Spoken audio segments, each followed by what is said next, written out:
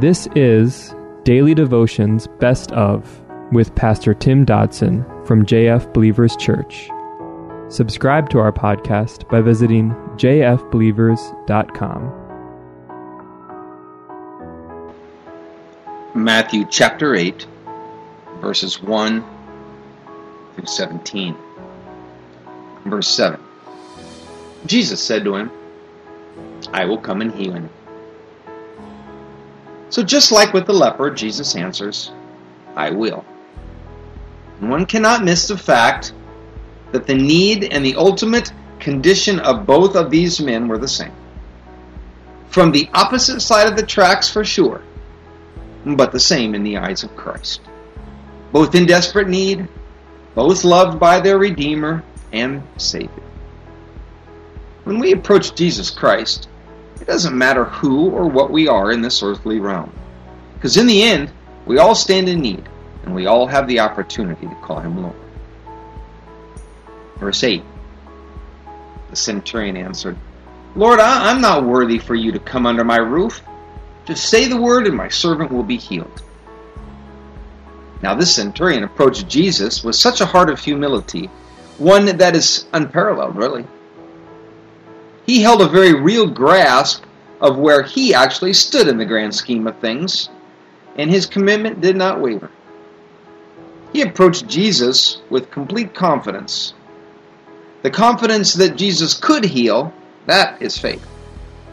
So much so that it was not even necessary for Jesus to even stop all he was doing to focus just on him.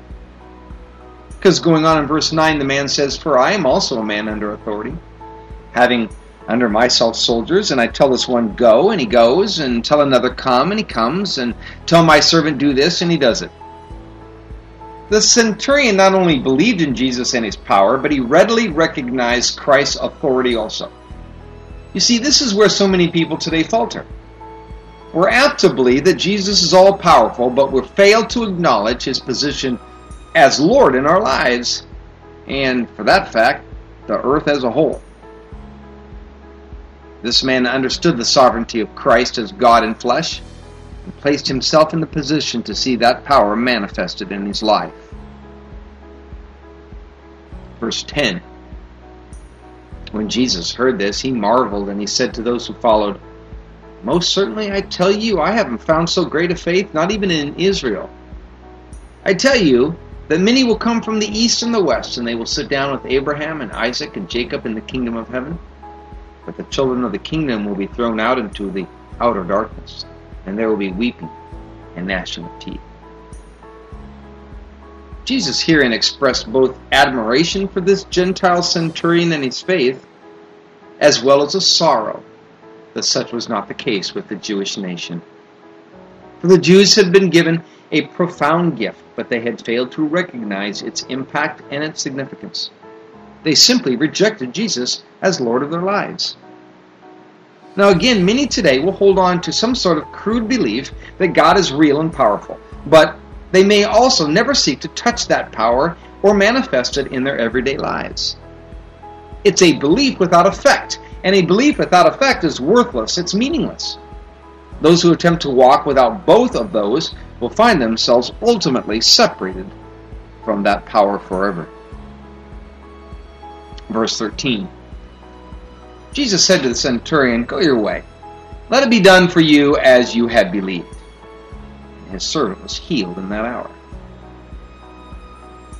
Jesus responded to the faith and understanding of this man, and he sent him away with his prayer answered. The centurion came in humility and submission to the one who had the authority and the power, and left with that power manifested in his own life. Is that our experience when we come into his presence? Verse 14, the storyline moves on saying, when Jesus came into Peter's house, he saw his wife's mother lying sick with a fever. He touched her hand, and the fever left her, so she got up and served him. Now, one fact I got to mention stands clearly here, and that is that Peter, whom the Catholics claim as their first pope, was indeed not celibate like a pope, but rather a married man. I want you to look at how Jesus went out of his way here to reach those to whom this world had no heart for. Throughout this chapter, we have first a leper, then a Gentile, and now a woman. Political correctness was never a great concern to Christ. He was only motivated by his compassion and love. Peter's mother-in-law, upon being healed by Jesus, arose and served. How different such events are today. How often our own healing faith fails to generate such positive action. Certainly one must question why we would be healed if there's no discernible difference in the way we live and how we spend our time and energies before or after that healing. Verse 16 says, when evening came, they brought to him many possessed with demons. He cast out the spirits with a word and healed all who were sick. There are many who would like to take away some of the supernatural aspect of these events and attempt to explain away these healings through one or more perceived natural explanations. And there are even those who would refute the reality of demon possession and write off such mentions as mere physical illness that was maybe not understood so much in that time. Yet Matthew, the writer herein, he knew the difference. And apparently so did Jesus himself. There was obviously a difference presented here. Jesus cast out demons and, it says, healed those who were sick. In this case, he healed all those who were sick. Verse 17 says, that it might be fulfilled which was spoken through Isaiah the prophet, saying, he took our infirmities and he bore our diseases. These 4 healings in a row have led up to what is attributed to the fulfillment of Isaiah's words in Isaiah 53:4. Along with Isaiah's prophecy concerning the atoning work upon the cross, this passage also encompasses Christ's earthly ministry, where he healed earthly sickness and pain. You know, we cannot succumb to the temptation to run with this passage, extrapolating from such that God will heal any and every sickness and will do so every time. So if that were true, there would be staunch believers of maybe 150 years old still marching on through life here. Certainly the work of the cross will one day result in eternal healing, new bodies, perfect and without flaw. But until then, we will have sickness, and will have it as a judicial result of sin and our fallen state. Those whose sentence was handed down upon mankind all the way back in the garden. But we cannot ignore Isaiah's words from his book in chapter 53.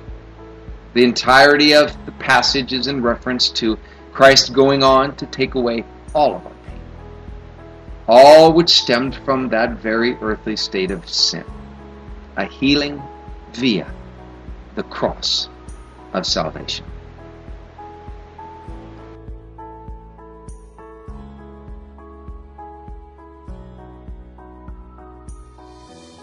That was our daily devotions by Pastor Tim Dodson. For more information about Pastor Tim and JF Believers Church, visit jfbelievers.com.